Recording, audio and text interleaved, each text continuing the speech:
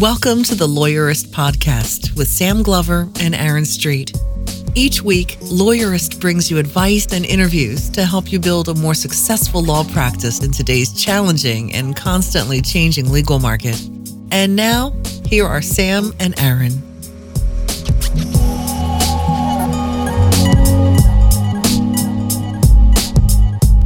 Hi, I'm Sam Glover.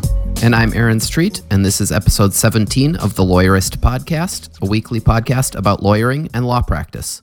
You can subscribe to the show in iTunes or using your favorite podcast app, or you can listen to it at lawyerist.com/podcast.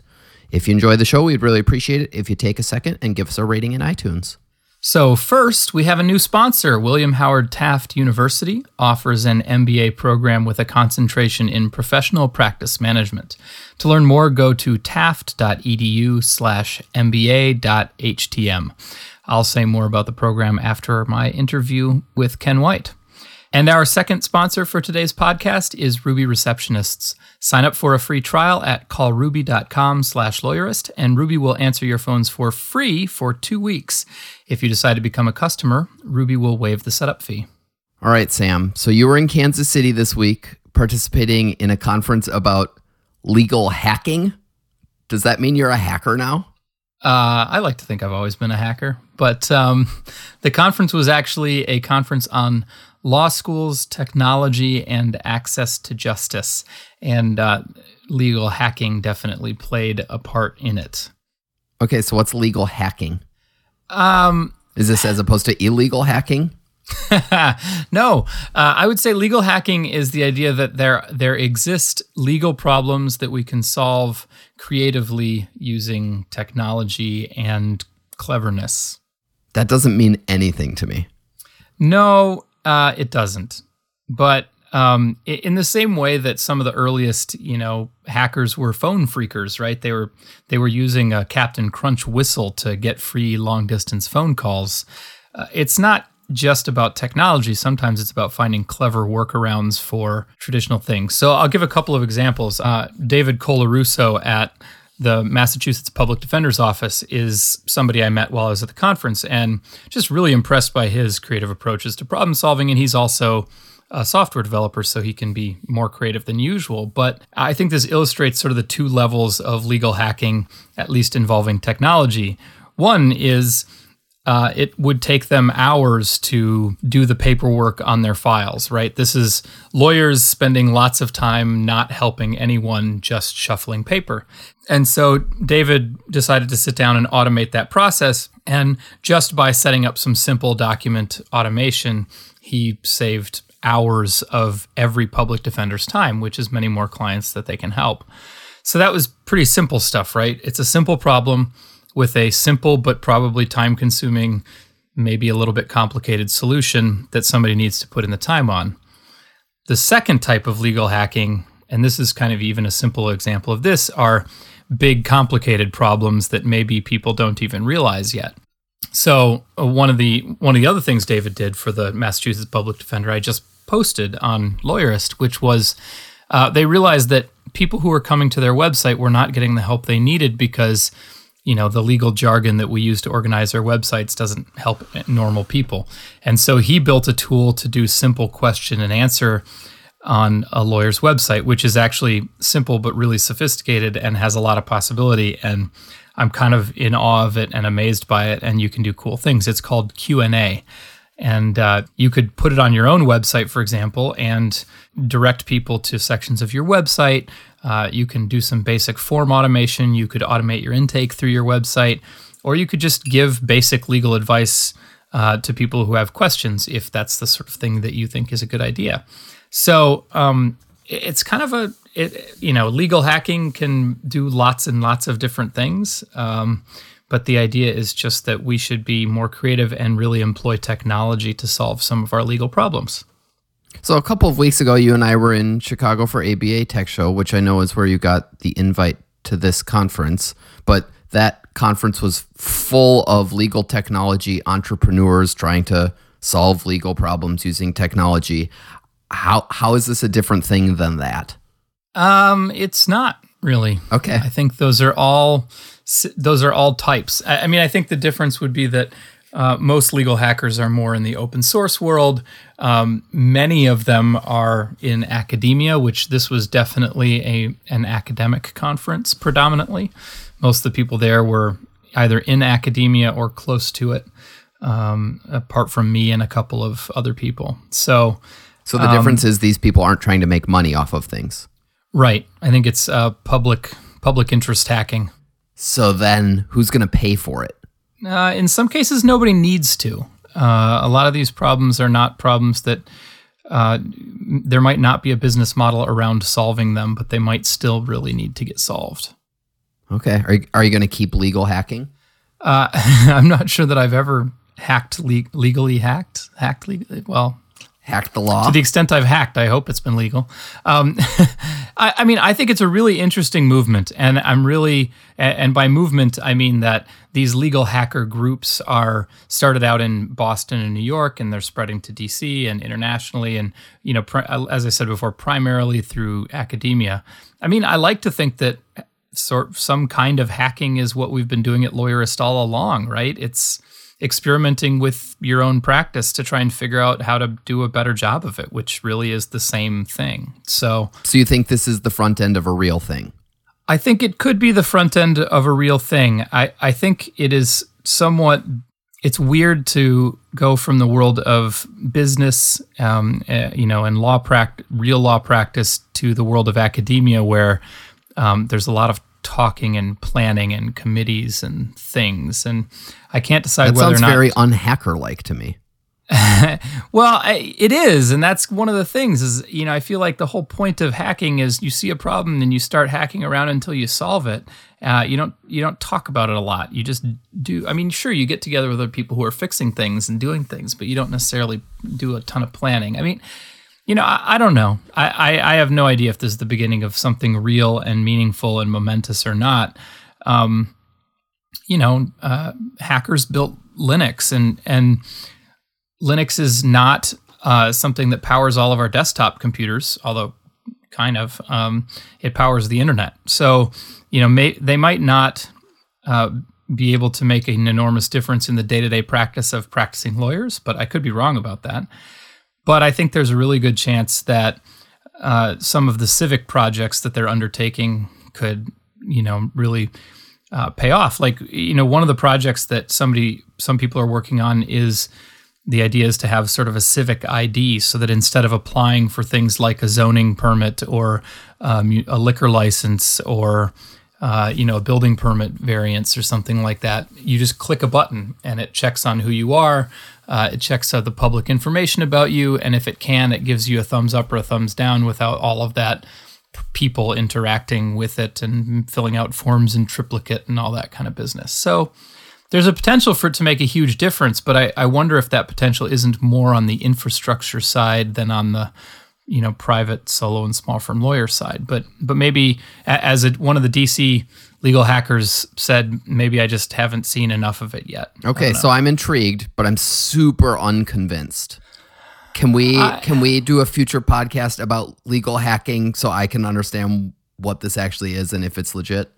Yeah, let's invite some legal hackers on our podcast and talk to them about what they're doing and find out more. And in fact, I think we've got a little bit of that coming up fairly soon. So. Perfect. So today, let's transition. I'm interviewing Ken White, who is one of the primary personalities behind the blog popehat.com, and really just a lawyer whose practice I have admired and been interested in. He's a First Amendment lawyer. He is one of the first people to step in and defend bloggers who are threatened with defamation lawsuits and trademark things and all that kind of stuff. And so I was really excited to sit down and find out how he built his practice, where it came from, and how he got to the point he is today. So let's hear it.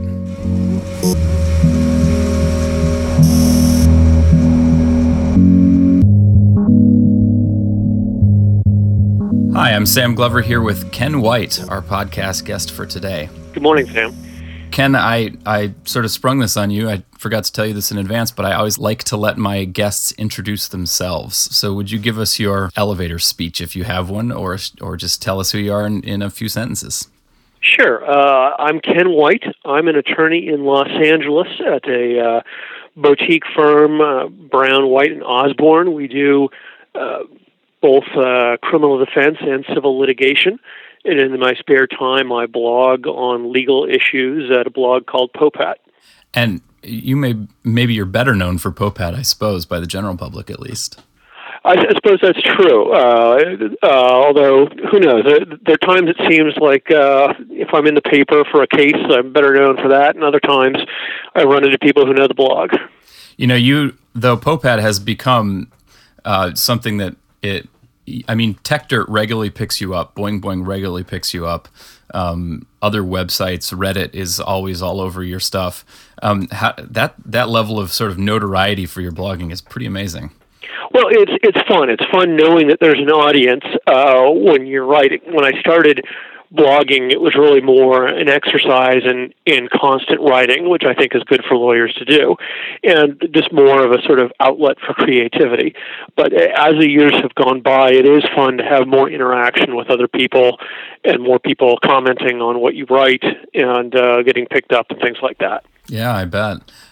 You've never, I don't think you've ever revealed the secret of the background of the name. You've always just said it was a dumb joke that nobody would get. Is that right? Oh, it's an inside joke among friends. There was a friend who would make little origami Popats. And when he was wearing one, he seemed to be completely undefeatable in poker. And we thought that the Popat was sort of a reference to a strange sense of infallibility, which is something that bloggers generally share. I like that. Well, now I know the secret. That's awesome. And now I'm going to have to learn how to go make origami Popats.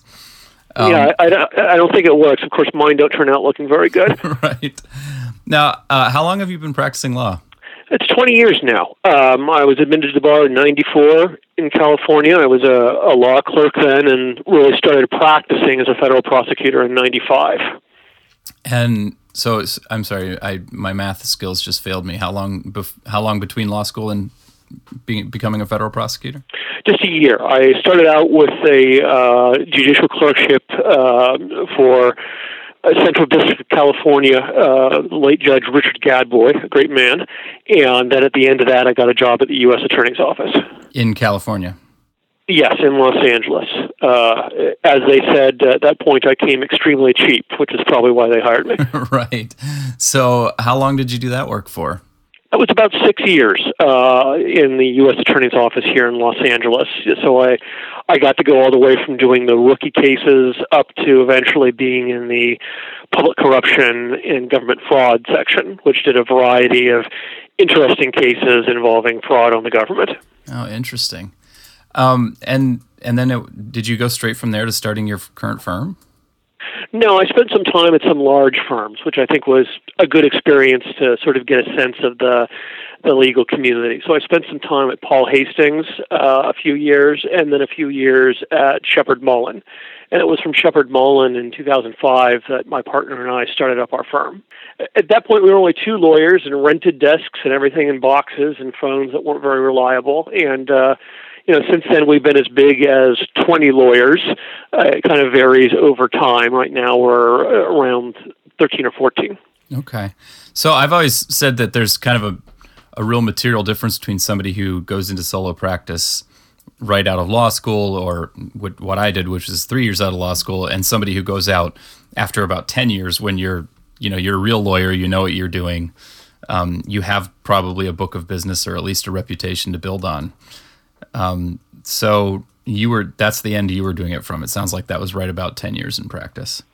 It was, although it was not the sort of thing where I had a book of business. And being a relatively young lawyer at mega firms, there was very little prospect of my getting one. I suppose so. One of the reasons we started a small firm was the increasing difficulty, particularly in some practice areas, of developing business at big firms. I mean, a large part of what we do is criminal defense, mostly white collar, but also non-white collar.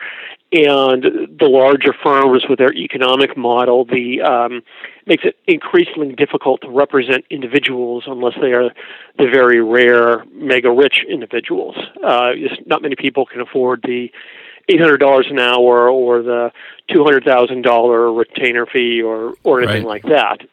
And in addition, representing individuals and small companies becomes increasingly difficult at big firms just as there are more and more conflict issues. The bigger the firm, the larger the array of entities they've represented that you might be adverse to. So you kind of wanted to get out while you still had clients you could represent. Yeah, exactly. We wanted to be able to be somewhat flexible on rates, which we are. We wanted to be able to, if we wanted to sue a bank, we wanted to be able to sue a bank, which we do, or a law firm or whatever. And we wanted to be able to take whatever case that we wanted to take.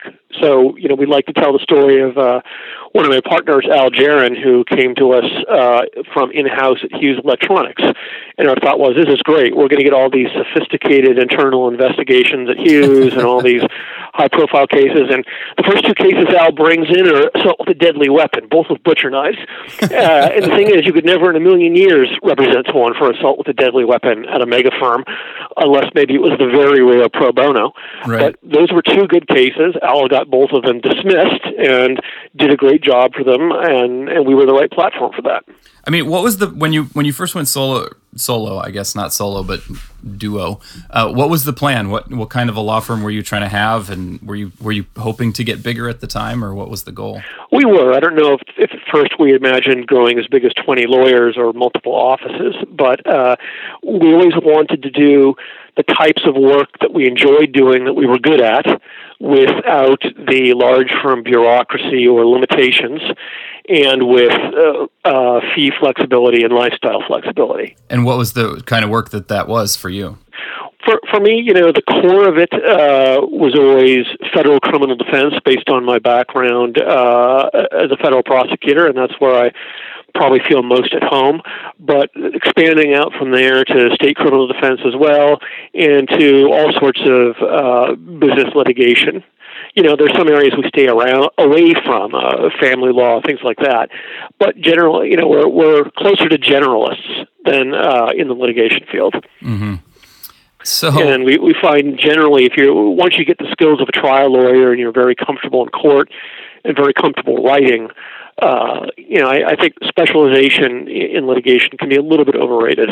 So I'm sorry to say that I know who you are, not because of your criminal defense work, but because of the work that you've done defending bloggers who are threatened with censorious douchebaggery.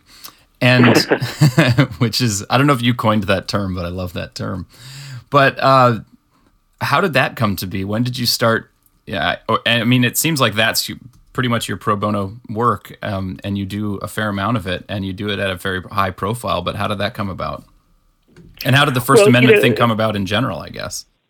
I've always been really interested in First Amendment issues. I mean, in college, I wrote my honors thesis on hate speech laws and the First Amendment, and in law school I spent a lot of time on it. But most people, it's very difficult to build really a First Amendment practice, and I was just steadily making it more and more a topic of writing. And when I write, I tend to do some research. So I was doing more and more research into different areas of First Amendment law, into defamation law, and all that sort of thing. And I realized that I could probably be of help in some cases. So, I began sparingly to offer help to people, and occasionally giving it, anywhere from starting with really responding to mean letters with mean letters up to eventually appearing for people in court. And it's been great experience in terms of learning more about the First Amendment litigation, whether it's defamation defense or anything else, and also just getting more exposure about doing that. So it's kind of a self-fulfilling prophecy. You offer the help to people, more people come, so you get more exposure to more of the issues and more of the cases. Do you make any money off of your First Amendment practice, or is that all pro bono? Over the years, people have started coming to me because they've heard of me through POPAT or through my pro bono stuff, and sometimes they come to me in First Amendment cases or related cases and hire me. So to that extent, I make money on those cases. But I would say probably the pro bono hours I've done outweigh those hours. Yeah. And what's the rest of your time spent now? Or do you still do mostly federal criminal defense, or is it more of a sort of spread out? It varies, particularly with criminal work. You'll have times where you're hugely swamped because you're preparing for trial with criminal work, and then long stretches of nothing. So I would say over the years, it's around 40% civil, 40% criminal, 20% firm administration in the last few years. How much firm administration do you have to do when it's your firm of the size that yours is?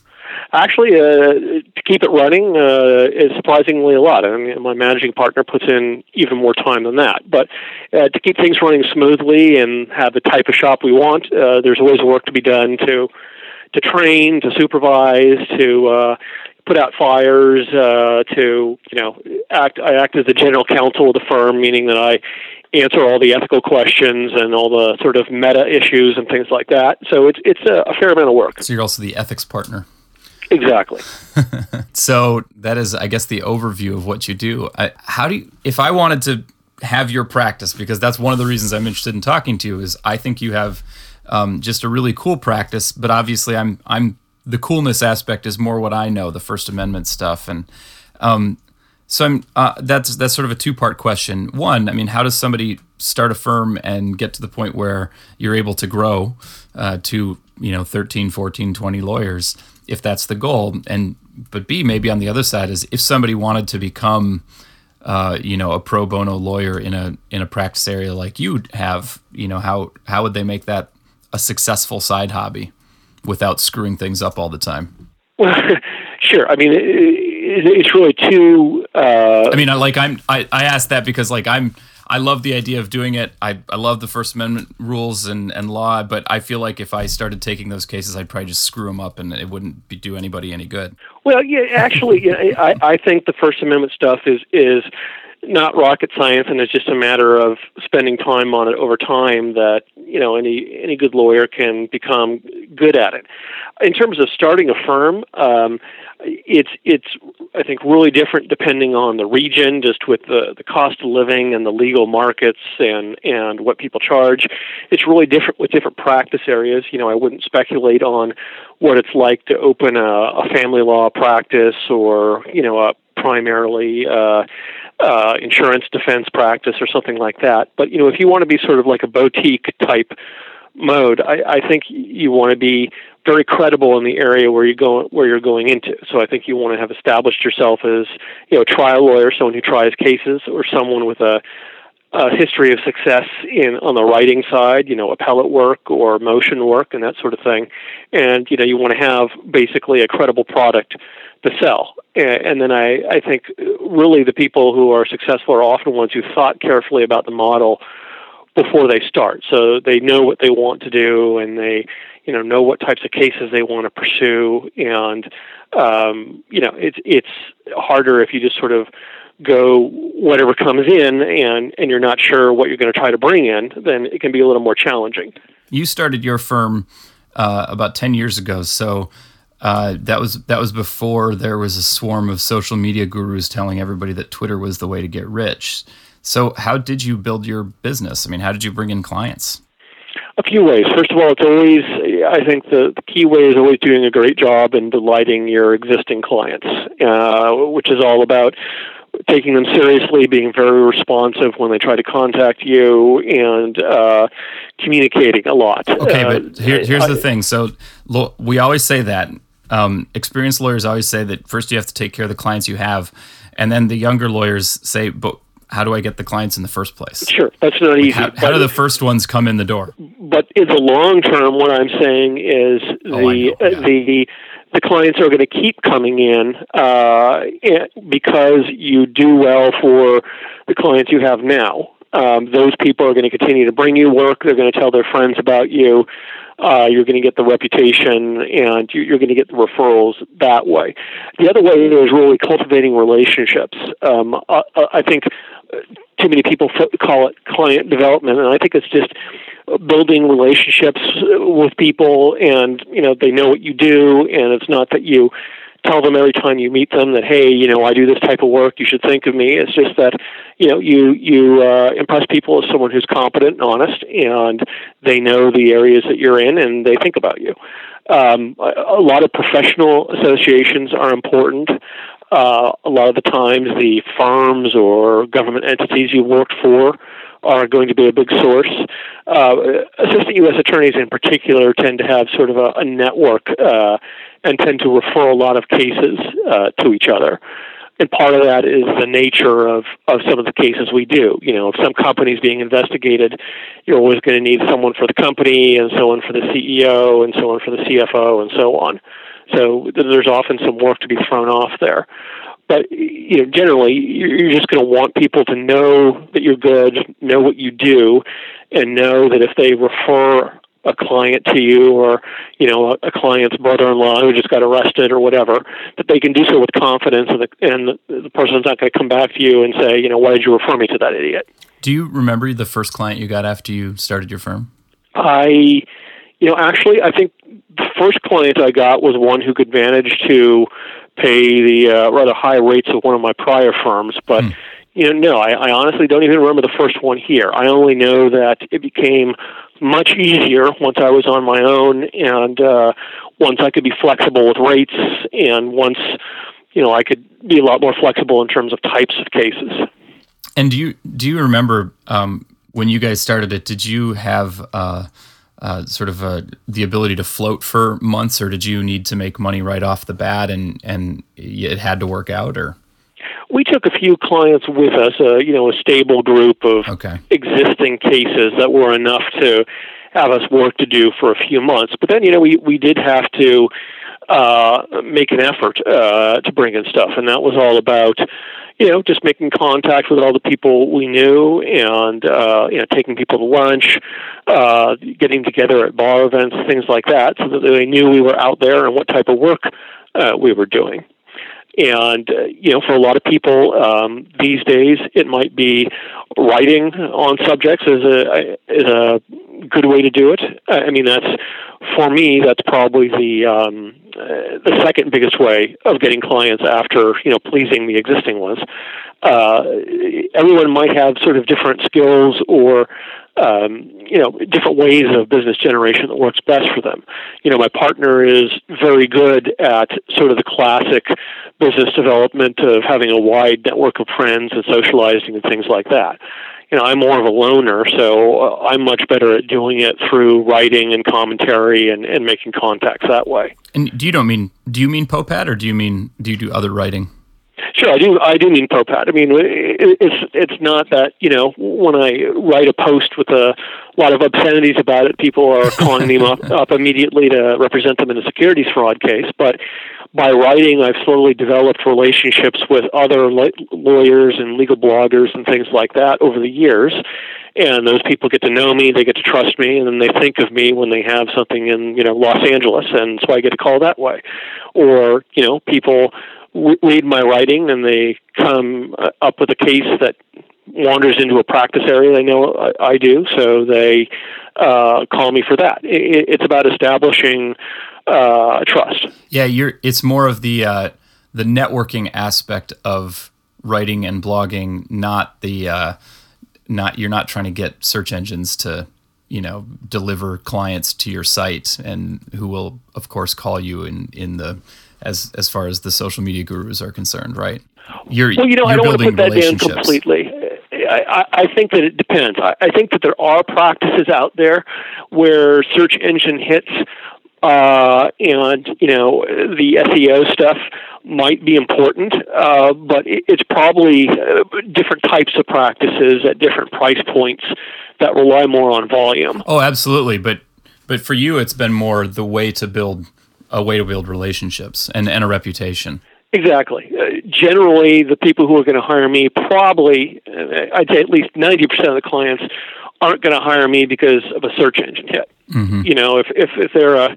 If there's someone facing a corruption charge, they're not going to do it by Google. They're going to do it by recommendations, mm-hmm. and which is just as well, because I always tell people they shouldn't choose lawyers through Google anyway. Yep, it's easy to look awesome online. Exactly. And so when you guys made the decision to grow, was it an easy decision, or was it a hard decision to grow, and how did it happen? Well, whenever we grew, it was because we, had work and someone good was out there that we could get. And so either, bringing on partners who we knew from, other former federal prosecutors, or, seeing somebody who was a good litigator, and on the other side, and making them an offer down the road, or, needing associates and looking around for them. Mm-hmm. It's always been either opportunity-based or need-based. We haven't sort of ever thought, we'd like to grow the firm 10% this year, so let's hire one person. It's always been in response to the amount of work around, or, hey, this person would be a good fit. And so one of the things that I struggled with was trying to figure out who to hire and when to hire and how to hire. But I guess maybe that makes a lot more of a difference too when you are very small and you don't have a lot of clearance for in the cash flow. I suppose as you grow, it becomes a simpler decision. It is. I mean, if you're hiring because we have these 4 big civil litigations going and we need an associate to do some of the work, then that's an easier decision than just sort of a spreadsheet. So I predict we'll have a 10% rise in hours this year or something like that. Right. And do you mostly bill by the hour? Just out of curiosity. Mostly in the sense of over 50%. Yes. We do very occasional contingency stuff, and sometimes we do blended contingency and hourly, and sometimes we do flat fees. So that's part of the flexibility. I mean, the flat fees tend to be for smaller criminal cases and things like that. Okay. Say a DUI or something. And some people just prefer the managed risk of a flat fee over hourly. But in general, you're not jumping on the alternative fees bandwagon. Well, I think it's good if you want to bring in cases these days. I think you have to be somewhat flexible and be aware of what your competition is. But I'm not wholeheartedly into any alternatives now. Yeah. So I think of you as a successful lawyer. Do you think of yourself as a successful lawyer? I've been very fortunate, and that's largely working with really good people and being at the right place at the right time. And I think of myself as successful at this point. I'm always, I always have the terror that next month it's all going to go bad. But I think that's fairly healthy to keep hungry. So that doesn't go away? No, it never does, as far as I can tell. Even when you grow and smooth. Well, I assume being a bigger firm smooths out the bumps, though. I mean, that was the roller coaster of being a very small firm. Was just always kind of a terrifying thing. I would think so, and particularly if if you're not sure where the work's going to be coming from. Having a slight pool of people bringing in cases is always helpful. And we do find that it ebbs and flows over the years. There are times that are really, really good, and there are times that are tighter. And I think that's always going to be the case. But we figure a big chunk of the time we've been open was during the recession, and we got through it. So that seems to bode well. Okay, so one of the first things I did when I started thinking about going solo was I talked to every small business owner I could, because what I really wanted to know is, when do I have to stop worrying about that next paycheck? And the answer, it turns out, is kind of never, but kind of, when you have 3 or 6 months in the bank and you can actually weather a couple of storms. Do you remember how long that took for you before you got to the point where you weren't panicking about every month about where your next business was coming from, and you didn't feel like you were just riding the coaster? Well, again, we were somewhat lucky in that when we went out, we had a few existing cases that were steady, that wouldn't make us rich, but that would keep the doors open. And then it was just a matter of realizing that in addition to doing the hard work of doing a great job for your current clients, you always have to invest some time in thinking about the future. So what I think one of the reasons that you get these big feast or famine roller coasters is it's very easy when you're really busy and doing really well and getting paid for a lot of hours to forget that this case can settle, and then if I haven't been doing the groundwork for something in the future, there's going to be nothing there. So it's all about putting in the time and to develop cases during the boom times as well as the lean times. How much of your time do you spend on on your, I think I asked this already in a different way, but how much time do you spend on your actual practice where you make money versus the pro bono work that you do? It really varies. I mean, I probably do a few hours a week of just people writing to me to ask things about, not representing them, but just asking questions or asking for pointers to other people or things like that. And then depending on the case, when I was doing the Ninth Circuit appeal for the case where I was a pro bono attorney, that was 40 or 50 hours in a month. But other months it might be only 2 or 3 on all the matters I have, if there aren't many at a particular time. And how much time do you spend writing for Popat?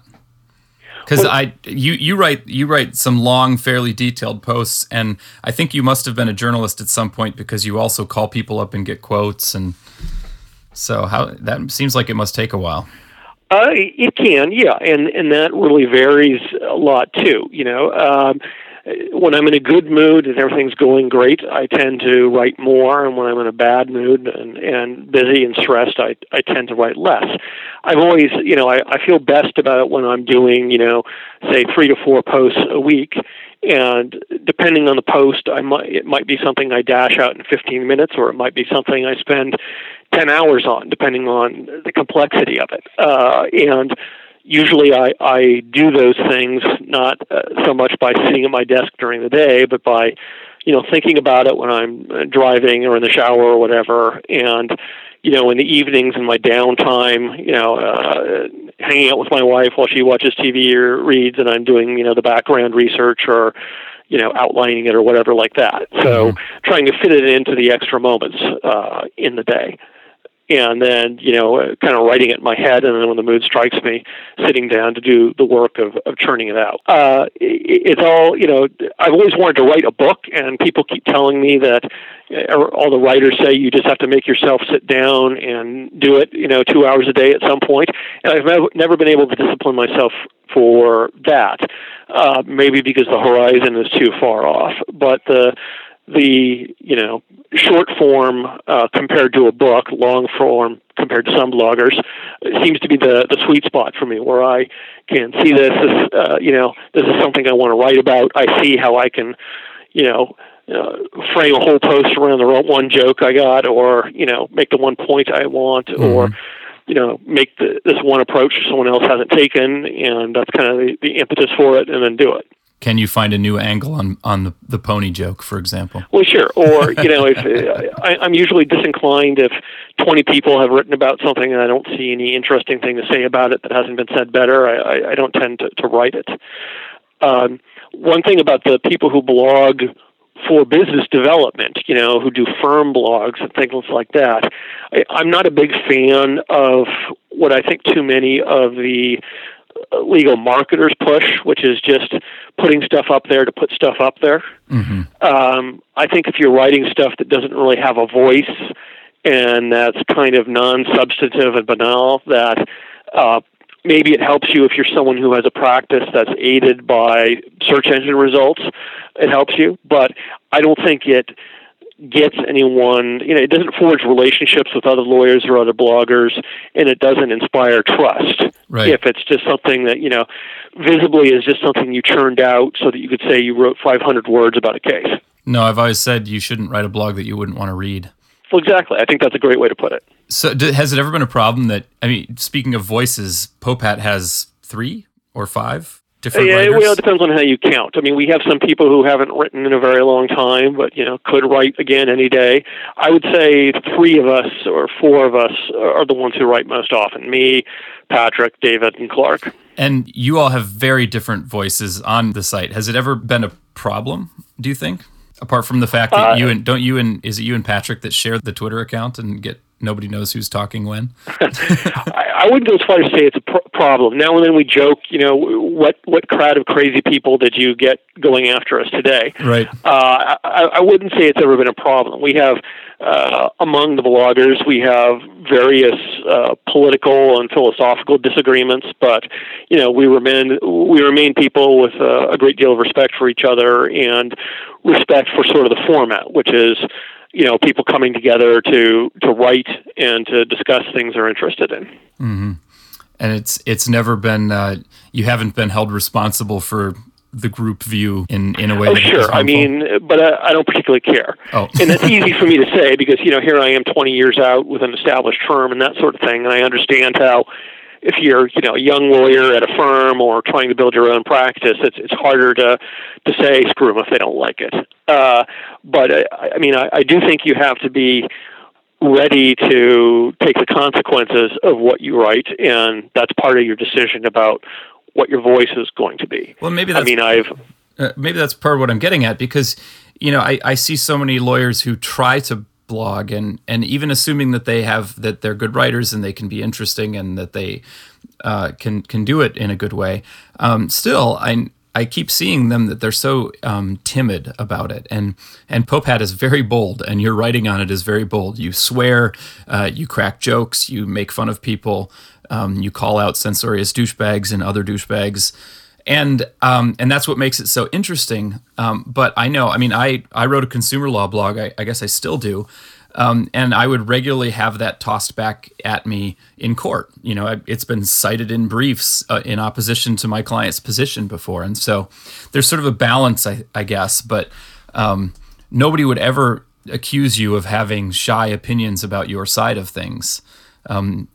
You're still well balanced. Well, I think you just have to be ready to take the consequences. I've had my stuff thrown back at me in court, very dishonestly, from a sort of anti-speech litigant who basically quoted me for the exact opposite of what I was saying. And I'm not terribly surprised people have done that to you, but I think you just, you have to be ready for that consequence. And, I think people think that, gosh, I can't write anything that will offend any potential client, but then you're going to wind up writing very little at all.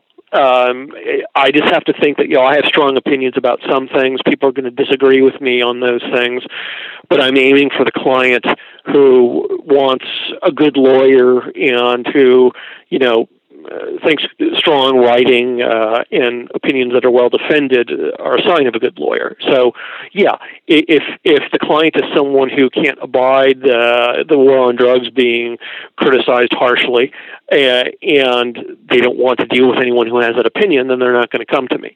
But I'm not sure I'd want that client anyway, because they'd probably wind up being a pain in the ass and in other ways.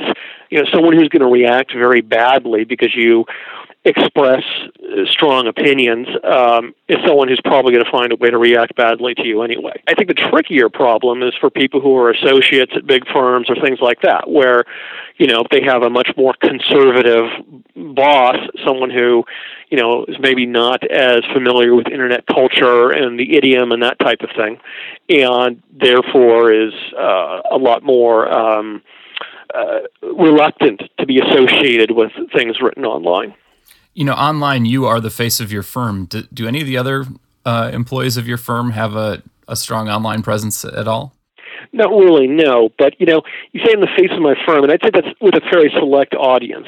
The majority of people who hire me on criminal or civil matters really haven't heard of me through online.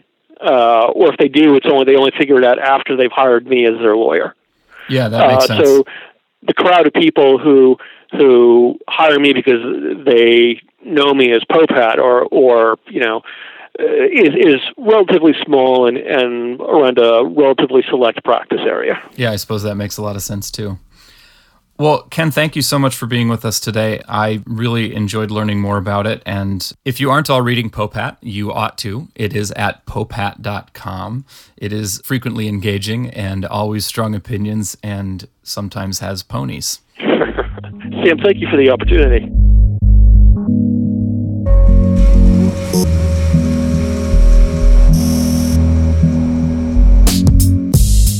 Thanks again to our sponsor, William Howard Taft University. Its MBA program, with a first-of-its-kind concentration in professional practice management, is designed specifically for newly admitted attorneys facing employment challenges.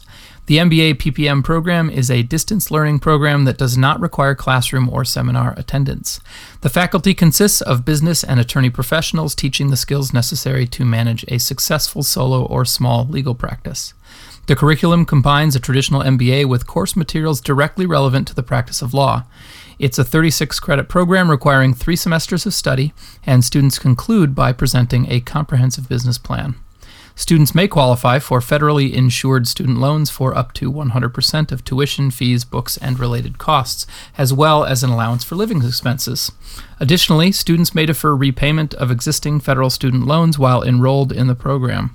Military personnel may be eligible for Veterans Administration and tuition assistance education programs designed specifically for active duty, reserve veterans, or military spouse and family. Students can enter the program in February and August, and the next semester starts August 3rd. The first 10 qualified enrollments will receive a 20% tuition grant.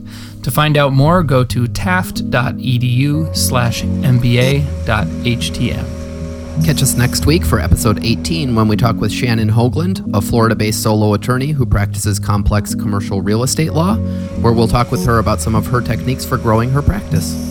To make sure you catch next week's episode of The Lawyerist Podcast, subscribe to The Lawyerist Podcast in iTunes or in your favorite podcast app.